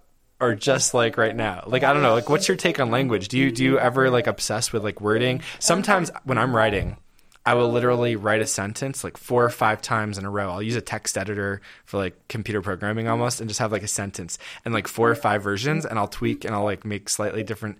I'll swap in.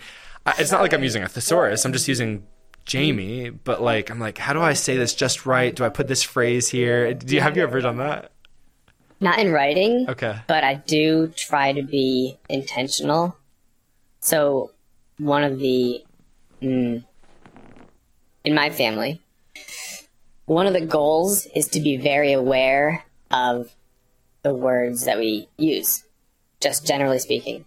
But something I've tried to convey to my kids, and I don't remember the exact numbers. You can fact check this, but there's, the words you say, the tone that you say them in, and your body language. So out of those 3, when we communicate, we use those 3 different ways to communicate.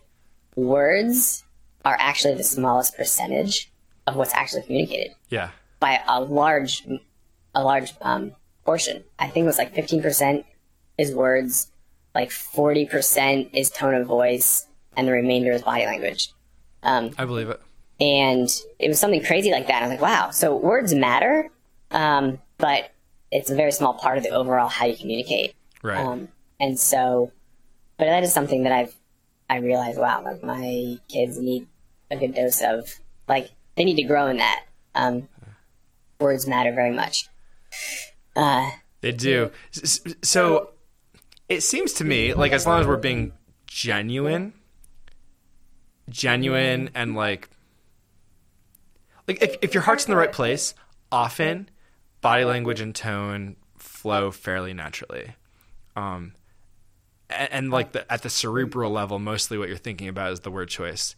But I have noticed somebody I've just become friends with in the past few months, they almost never will look me in the eyes. Like we're like, we have good conversations. I'm like, I don't know if it's a developmental like tick, if they just, or if there's some sort of like, I'm not sure what it is, honestly. Like we're not like super close friends, but we're friendly, but it's like this really weird thing where I'm like, I usually just don't think about that kind of stuff. What's interesting about body language, and I think largely tone, is especially if you're a native speaker, it just kind of flows.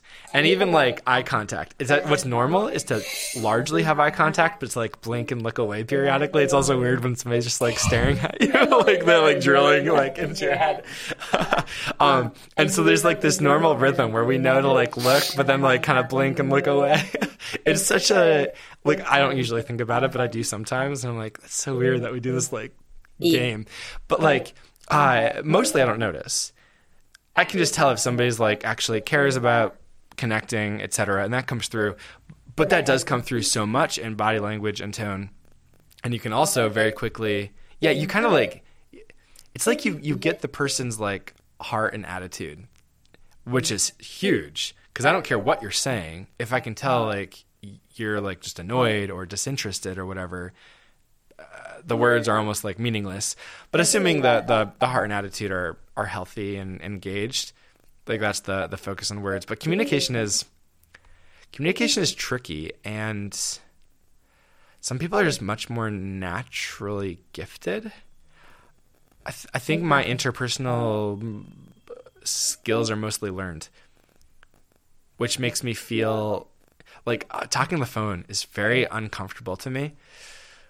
I shouldn't say very uncomfortable. I've grown. It used to be very uncomfortable to me. Something that helped me a lot, earbuds. I almost never talk on the phone unless I have 2 earbuds in, and it just helps me feel so much more engaged and present.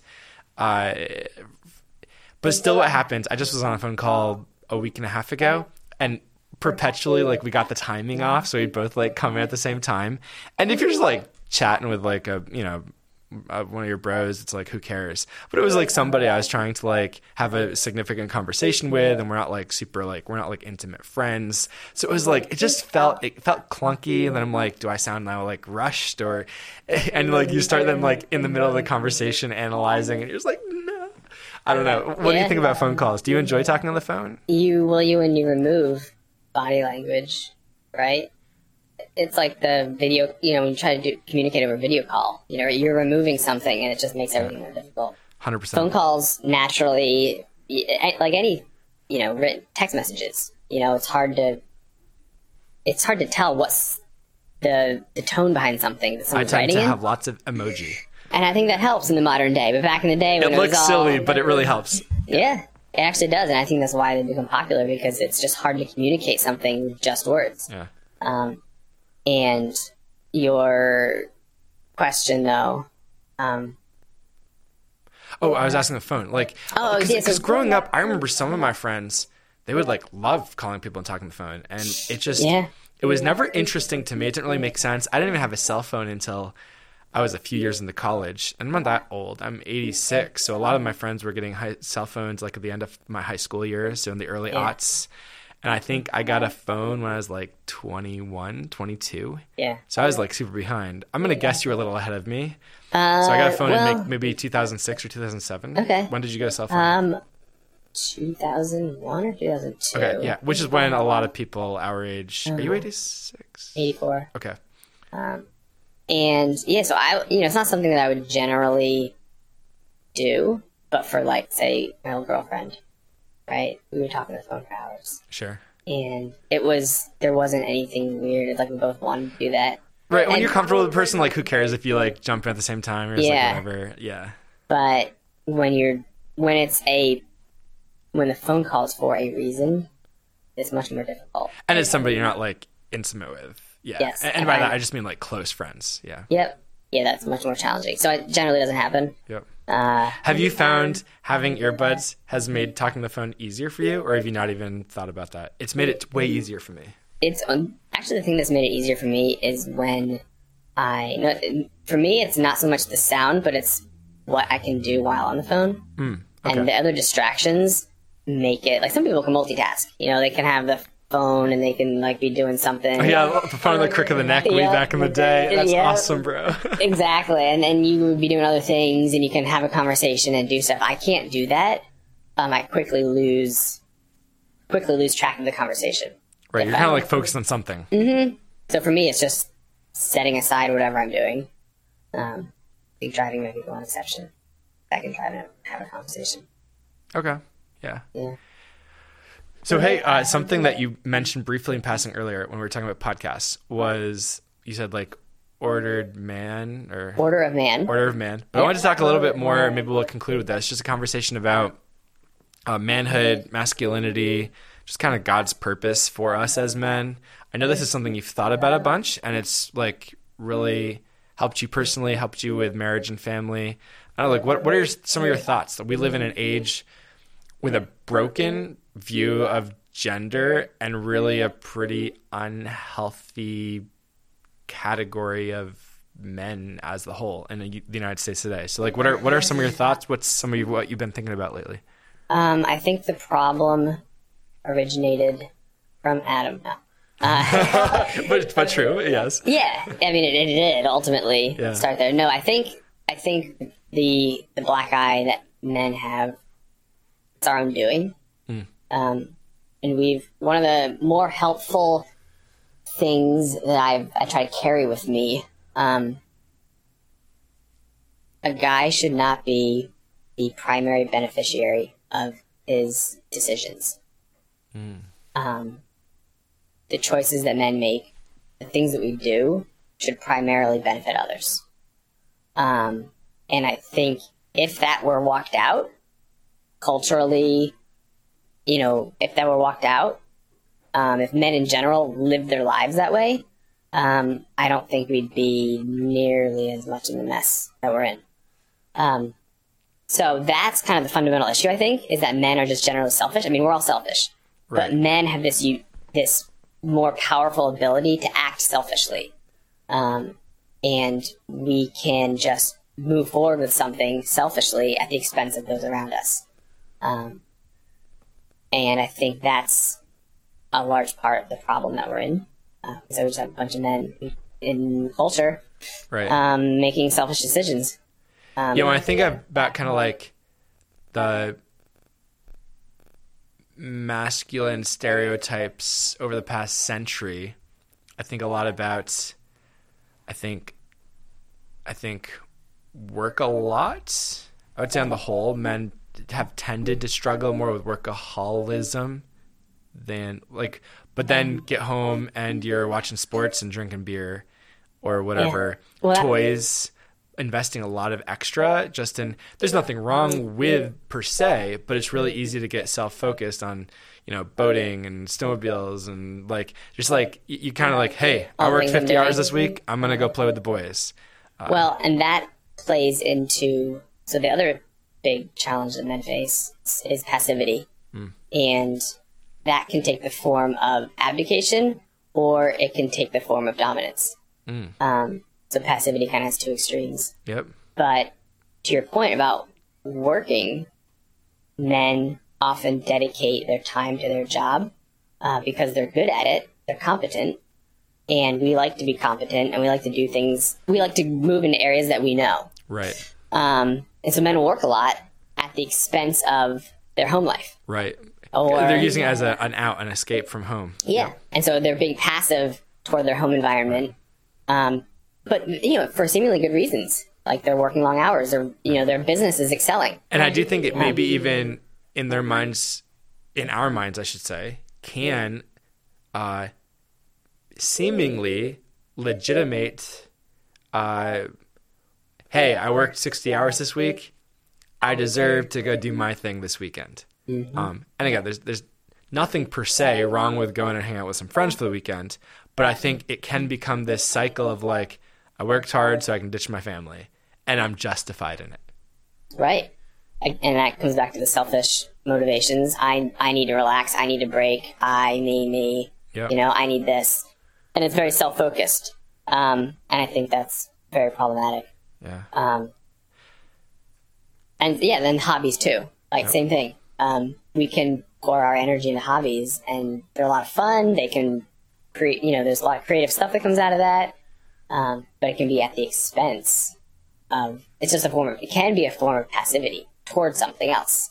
Right? Yeah. Where your energy is, it's the opportunity cost. Right. Every time you say yes to something, you're saying no to other things. Mm-hmm. And sometimes we're saying yes to plenty, but we're saying no to all the important things that we actually ought to be, that we would, if we said yes to, we'd be saying yes for other people, but we're saying yes to this for ourselves. Now, interestingly, I'm sure there still is plenty of workaholism within a younger generation, but in my, anecdotal experience, it seems like people our age and younger have maybe more so than men going, 40 years ago. 40 years ago, I think men struggled with a lot of this sin, but it often looked like workaholism and then like, sports and booze. I don't know. Like, that's somewhat stereotypical, but I have extended family members that they worked hard at work, and then they came home and drank beer and watched sports. That was like their life. And then their wife like managed their family and et cetera. But people our age and maybe younger, it's a little bit, I feel like laziness is almost more acceptable. And like, I don't know if I'm necessarily, I'm interacting with guys not infrequently, and it's like a full-time job of 40 hours a week, like overwhelms them. And like, it's literally a job that they don't even bring home. I'm like, bro, I know people who work 50 or 60 hours and they bring home pressure. You have like a job where you clock in for 40 hours a week and now you can't do anything else because it's like too overwhelming. So then you're just like watching Netflix and playing video games for another 40 hours a week. Like, and that's not just a one-off. I know plenty of people where 40 hours a week at Walmart is like maxes them out.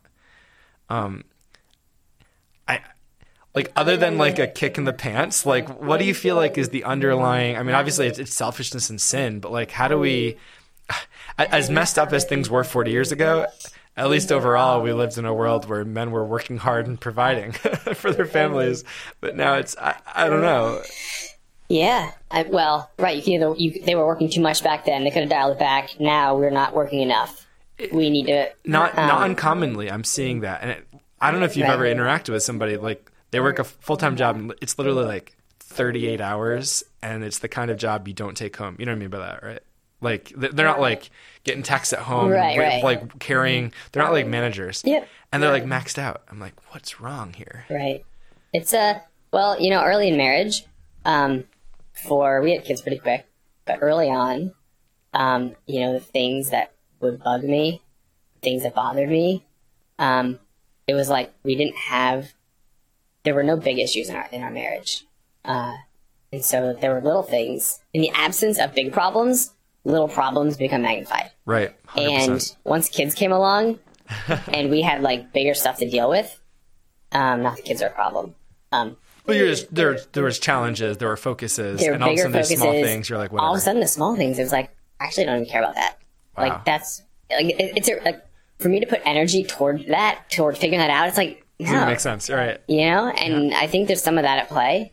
Like life is just too easy often. Yeah. Okay. Well, and because I would say there's a lack of vision. I think men are to have a vision for their life, like an actual written vision. That you can read and it like well articulates who you are, like what you're about, what you want your life to be, like what you're working toward. And if you have that, hopefully it's self-motivating, and you can kind of have a vision of something you want to work toward. And that would motivate you. But if you don't have something you're working toward, then just enough to get by. If you're not planning for the future, if you're not, I need to save up a lot of money because there's this nice house on the corner that I want to raise a family there. Or, there's this sick motorcycle that I want to ride someday. And that's going to cost a lot of money. And, right. If there's something planning toward the future, I think that could motivate people. But I think there's like a lack of that. Okay. So like a lack of vision being really significant in this conversation. And like, have you studied feminism at all? History of feminism, current talk? Not specifically. I read there's a book I read through recently, and I may mention this. One of the chapters was The Church Effeminate. I don't know if we've talked about this. But feminism categorically, I haven't studied it or read in depth about it. I mean, it's a vast movement. Sometimes people, when they're talking about it, there's like first wave, second wave, third wave, and even within those, I mean, these are big movements without like a clear figurehead. So there's disagreement within the movement, right? Mm-hmm. And even today, I would say I shouldn't say a lot, but a number of fairly prominent feminists are being rejected by the current zeitgeist of just woke, critical theory driven stuff, which feminism was part of, but it's moved beyond. And so in the embrace of certain transgender, the way that some approach the transgender conversation, it actually really undoes a lot of feminist work. And so sometimes some feminists, like the lady who wrote, what's the wizard thing with spells and stuff? Harry Potter. J.K. Rowling. Mm-hmm. Rowling. I don't remember her name. I've never read the book. Have you read Harry Potter? Nope. Part of the first book. I have friends who've reread the series multiple times, but I've never read it. I was too old, I think. So I guess you're kind of a little old too. But she's just made simple, normal feminist type statements that have gotten her fairly strongly denounced as a trans exclusionary radical feminist. It's called a TERF. I don't know if you've ever come across that. Anywho, feminism is complicated. And one of the things you see, if you're trying to really wrestle with what are the issues they're identifying and their concerns over the years, the early feminist movement in part led to alcohol prohibition in America. And it was feminists and mainline Christians kind of in partnership. It's really hard to pass an amendment to the U.S. Constitution. It requires massive support across the United States. And they passed this amendment. And then 10 years later, they undid it, which required another amendment. So there was this massive shift. Like, people realized this did not work. It actually caused a ton of problems. But one of the things you have to realize, like, looking back, I think we're all like, yeah, that's like the dumbest idea ever. Like, just banning a substance, drugs. But like, we all recognize that was horrible. And that's why you end up with a constitutional amendment undoing it. But there was one that did it first. And a few years ago, I was watching a documentary by Ken Burns. He did a 3-part documentary on prohibition, and he was describing a little bit of the buildup. And it wasn't entirely novel, but it had never clicked. Like, I don't know if I'd really appreciated it until I was watching the documentary. Wow, like, the reason prohibition was passed was because America was broken. I mean, there were communities in America where upwards of like 50% of males were just drunk all day, every day. Like, just total, like, the men in America had checked out. They were just, and in some ways, I think it started with self-medicating post-Civil War. There's probably a lot of PTSD, heartache, discouragement, pointlessness. I mean, it's just like, there were millions of people involved in this war, and it was horrific. And so you see the fallout over the towards the end of the 19th century, but just tons of alcohol abuse, eventually getting to the point where women plus mainline Christians united, and by women, I just mean like the feminist movement. Obviously, a lot of these women were mainline Christians, but these blocks were the primary blocks that led to, literally, in the United States Constitution, banning alcohol, the sale or distribution or creation of alcohol. And so you have this amendment. It worked out horribly. It led to tons of violence. People were still getting drunk, but it led to a lot of really unsafe moonshine. People were getting sick. People were dying. It was bad. About a decade later, they undid it. All that to say, the idea of men checking out is not novel. It really is a go back to Adam thing. But even in the United States, you see, wow, this is a huge problem 100 years ago. And it's part of what led to the feminist movement, is there are men who are checked out. There are men who are abusive. Men abusing women, abusing, manipulating, physically abusing, sexually abusing. This is not new. It's a common sin. It's a widespread sin today. And it was a big issue. And as much as I'm going someplace with this, feminism has some major flaws, but I do think it's important to recognize, in some ways, it was responding to a lot of, I don't think we would have had a feminist movement the way we have over the past 150 years if men hadn't abdicated. It was largely a response to men who were absent or dominating, as you noted a moment ago. And so it doesn't mean the feminist movement always responded well. In fact, I think at some level it's been horrible what feminism has done in some ways in American culture today. But it was responding to, I think, more fundamentally prior, the passivity of men. But part of what feminism has done now is it's devalued femininity by basically trying to measure the worth of women in the way we would typically measure the worth of man. So it's like, how much money do you make per hour? How educated are you, et cetera? And I'm fine with women being educated and working jobs, but the idea of evaluating someone's like value as a human by how much they make per hour is actually like horrifically demeaning, and it's totally feminism, like 101. Have you ever heard like the 73 cents on the dollar type figure? Women make less. Yes. And those numbers are troubling in themselves. They're not calculated particularly well. But what's really troubling is I'm like, why are we deciding how much people are worth by how much they make? I went to school for computer science. At one point, I like billed some clients for at $95 an hour. And then I started pastoring. And I didn't make $95 an hour. Good clarification. Yes. And so I actually looked at a list once and it was interesting, but the top 10 earning fields was computer scientist, software developer, some engineering things, mostly very STEM, math, physics type orientation. And then the bottom earning 10 fields are social workers, daycare teachers, and it included clergy. I was I just went from a top 10 to a bottom 10. Sweet. And it just turns out that the bottom 10 women tend to gravitate towards them, and the top 10, men tend to gravitate towards them. I happen to be a man that was gravitating towards both, and maybe some women gravitate towards both. Awesome. I don't think an engineer who makes 3 times what I make is like a more valuable human being. So I could be like 33 cents on the dollar. I'm like, no, I chose. I feel like this is what God had for me. I don't feel any less valuable. In fact, unless they're doing what God called them to do, I'm in a way healthier, valuable position. Like it's most valuable when you're doing what God's called you to do. So feminism just they have like fundamentally problematic ways they view things. And they perpetuated this. But part of what they've done, and this is a really long way of getting someplace, is there's been a devaluing of femininity, but also a sometimes recognizing sin of men, but then castigating anything that's like male or masculine as sinful and wrong. And there's like the broad toxic masculinity. Like, how do we embrace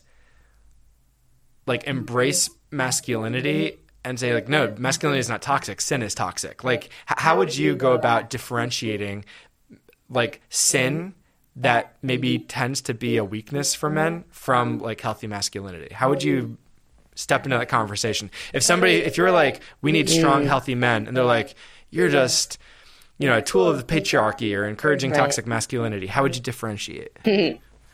I think to the thing I mentioned earlier, I would say men, the decisions they make shouldn't benefit them. Okay. And I think if men did that, I don't think anyone would be complaining about toxic masculinity. I think, at least on some level, it would be a self-fixing problem. Gotcha. I think masculinity is not the problem. It's what men are doing with their masculinity. We're using it for can be used very easily for harmful, selfish reasons. And I think this people have a problem with. And it's so widespread. Right. Kind of to your drinking point, back in whenever the 50% of the guys are drunk. And to be clear, 50 times, I don't remember the exact number, but something staggering. Yeah. A staggering number of people are drunk. You're like, wow, to fix this, we just need to get rid of alcohol. Right? That might seem like a reasonable argument. And so with masculinity expressed in an unhealthy way, just get rid of masculinity. Just get rid of it. Yeah, good connection. But it's like what we're doing with it is the problem. Men aren't stewarding their masculinity well, and they're using it for selfish gain, generally speaking. And if men stopped doing that, I think a lot of the issues would go away. Yeah. That is insightful. And I guess we start by trying to be healthy men and encouraging those around us. So to the men listening to the podcast, I don't know, like in a nutshell, make decisions that are not self-centered, but go off 2 or 3 minutes. Yeah. How would you encourage us? I was going to pose a question to you maybe about the feminist movement. Oh yeah. Is it simply, is it a response to a culture and system?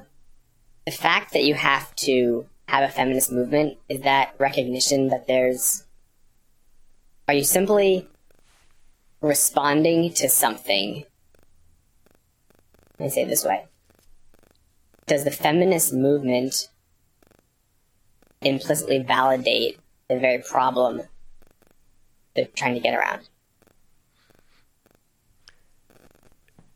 Articulate that another way.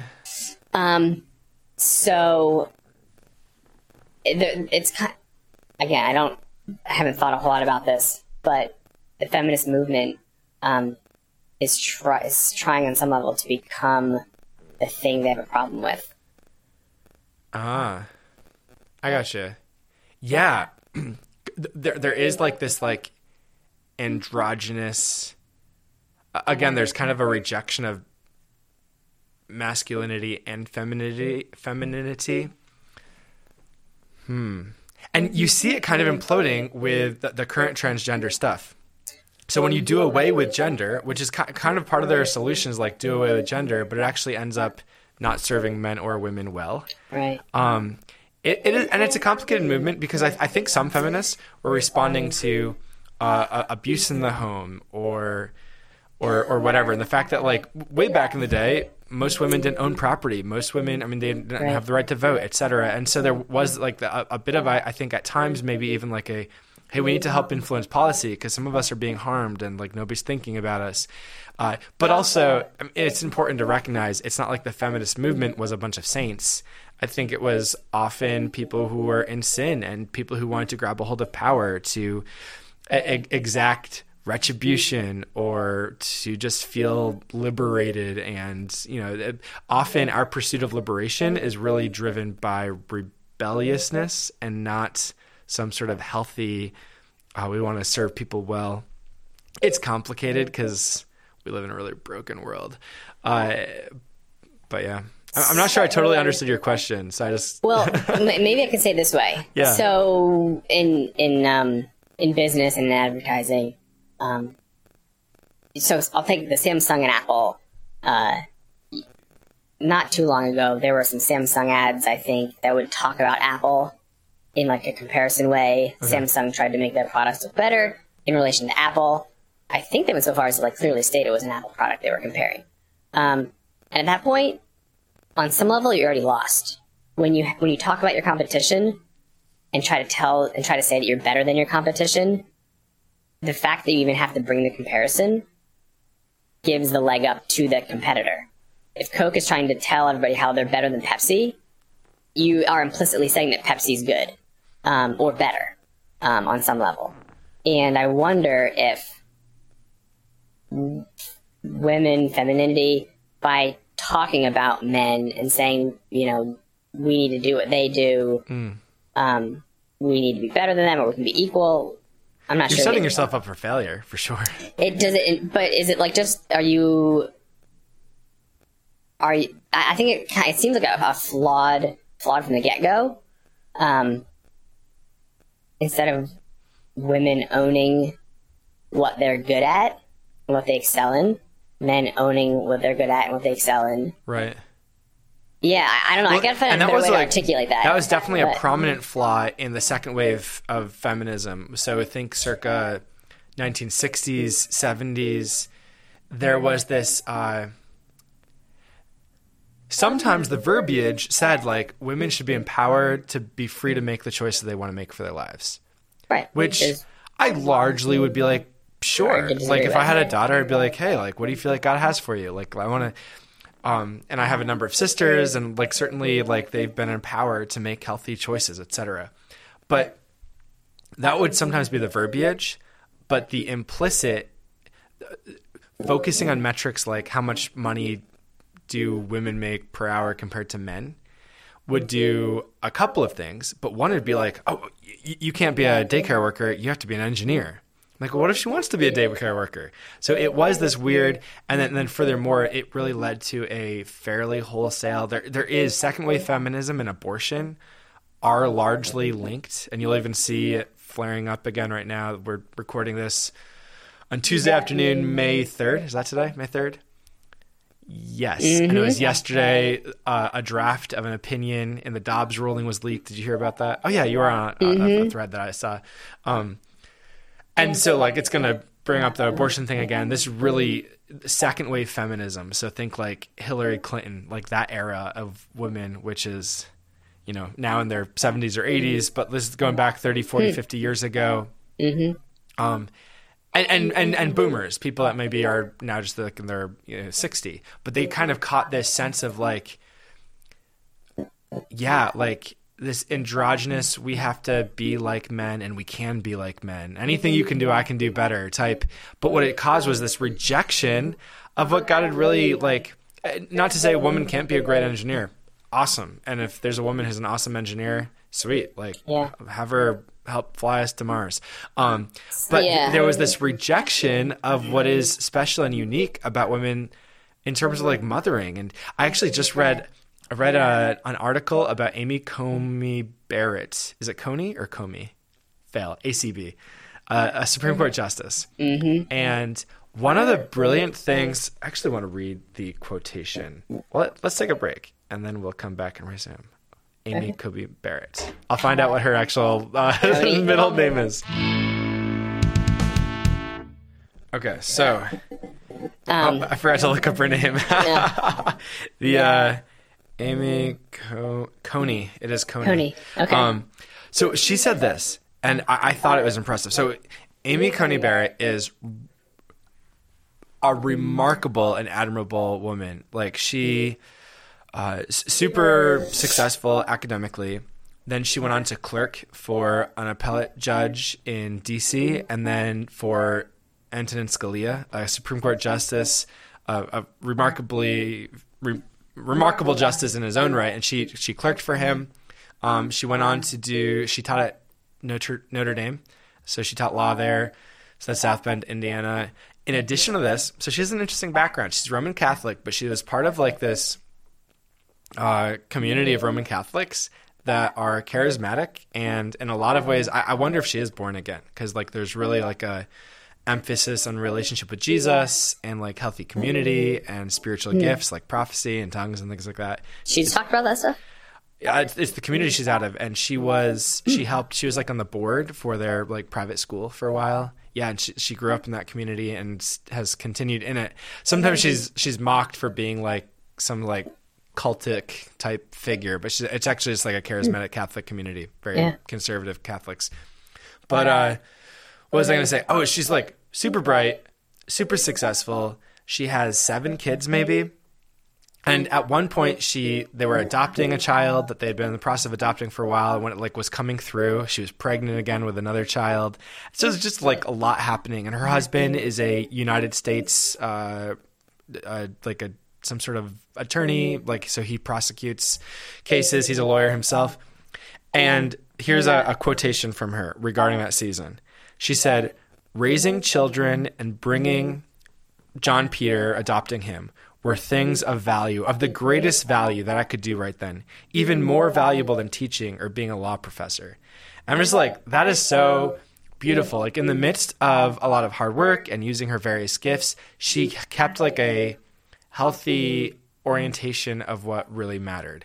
And the feminist movement on the whole totally forfeited a healthy embrace of like godly values. And it wasn't just like a forfeit of godly values. It was a forfeit of godly values that like women have been wired for. I'm not saying every woman needs to get married and have kids, but you can't deny by just considering basic biology that women have been wired for bearing children and raising children. And when you reject that and demean that, and the second wave feminist movement was flying the banner of women should be free to do whatever they want, but then if you got a low-paying job or if you stayed home to mother, you're like a bad woman. You're like betraying women because you're like messing with these stats, and women have to like beat men. And it's just like it's really messed up. It's really perverted, and I'm sure there were some women who were largely doing it out of hurt because maybe they'd been ditched by a husband and now they had no degree and they couldn't really earn much money. But it was done by a lot of women who really just in rebellion and sin, rejecting God's design. And not just, I could totally get making some sort of case for like, hey, we got to find a way to help women who are being left high and dry by bad husbands. Like, hey, let's try to help them. And that might have fed aspects of the feminist movement, but the feminist movement on the whole, especially the second wave, started like scoffing at and demeaning the most valuable thing a woman could do and like defining the value of women by their economic output, which is, it's actually like, it's really dehumanizing if you think about it. Yeah. I mean, men are performance objects and women are sex objects. And one is okay and the other isn't, right. For some reason. But we value men generally by like what they can do, by the performance they have. But it's interesting that women, they are kind of like everyone used to talk about Trump. Yes. I mean, they still do. Every day, all day. A lot of people still talk about him, which is interesting. I haven't been around that long, so I can't say throughout history, but I'd be curious to see like how, I don't remember past presidents being talked about this much still. He was pretty unique. Yeah.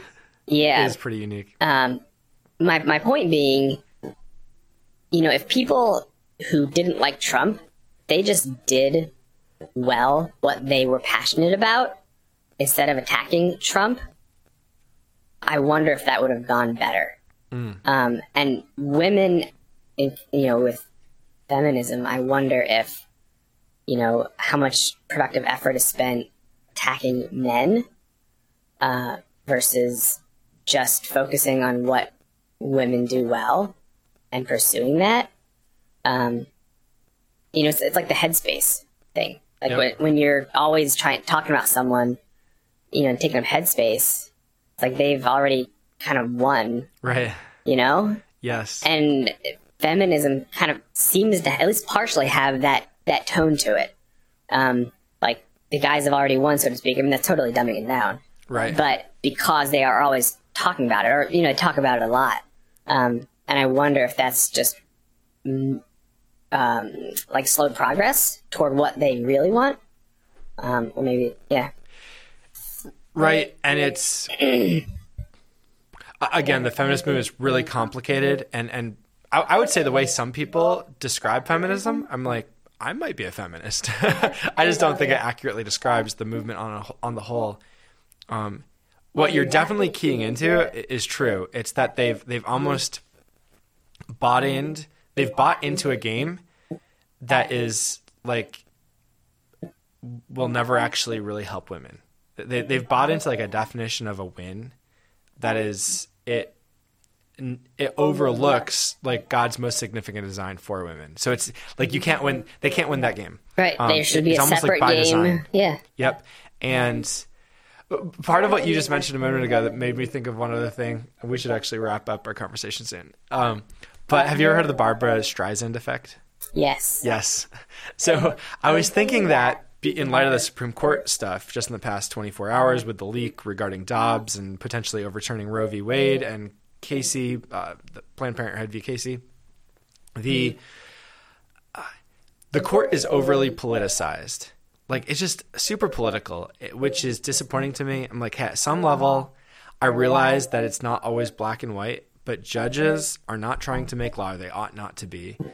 They're just trying to clarify, like, what is this law? And if we don't like it, pass a constitutional amendment, get Congress to pass a different law, etc. Like, even in this case, say Roe v. Wade is overturned, clearly. All that means is that states are now free to ban abortion or not. Like, it becomes it's actually a political issue. But what the court is doing is not political. The court is just trying to rule, is there actually something in the Constitution that would prohibit states from considering this political issue? And Roe is terrible law. The answer is no. So I do hope the court overturns it. But in the conversation becomes there's tons of protests and people talking about the politics of it. The same thing with the nomination processes. I would say Jackson, the recent nominee who just got confirmed weeks ago to replace Breyer at the end of this term, wasn't too bad, although there were some disappointing aspects. But especially like ACB, Amy Coney Barrett and Brett Kavanaugh, a little bit with Gorsuch, but not tons. Like, these are made into like these massive political issues, and it's just disappointing. I'm like, how do we undo that? And it seems to some extent the best way to depoliticize it is just to ignore those conversations and let some fringe few say, oh, this is all political, and just be like, what? It's not, and just don't engage. Because the more you defend, the more you just draw attention to the politics of the court. I don't know. It's frustrating. But the only way to really win the game is to stop playing. I don't know. Yeah. It's hard, though, because you want to step in and be like, no, it's not. Da, da, da, da. But then you're just like, you're making it this big discussion. It's hard. There's something that requires self-control and perspective, which are good qualities for men. Self-control and perspective. We need more of that.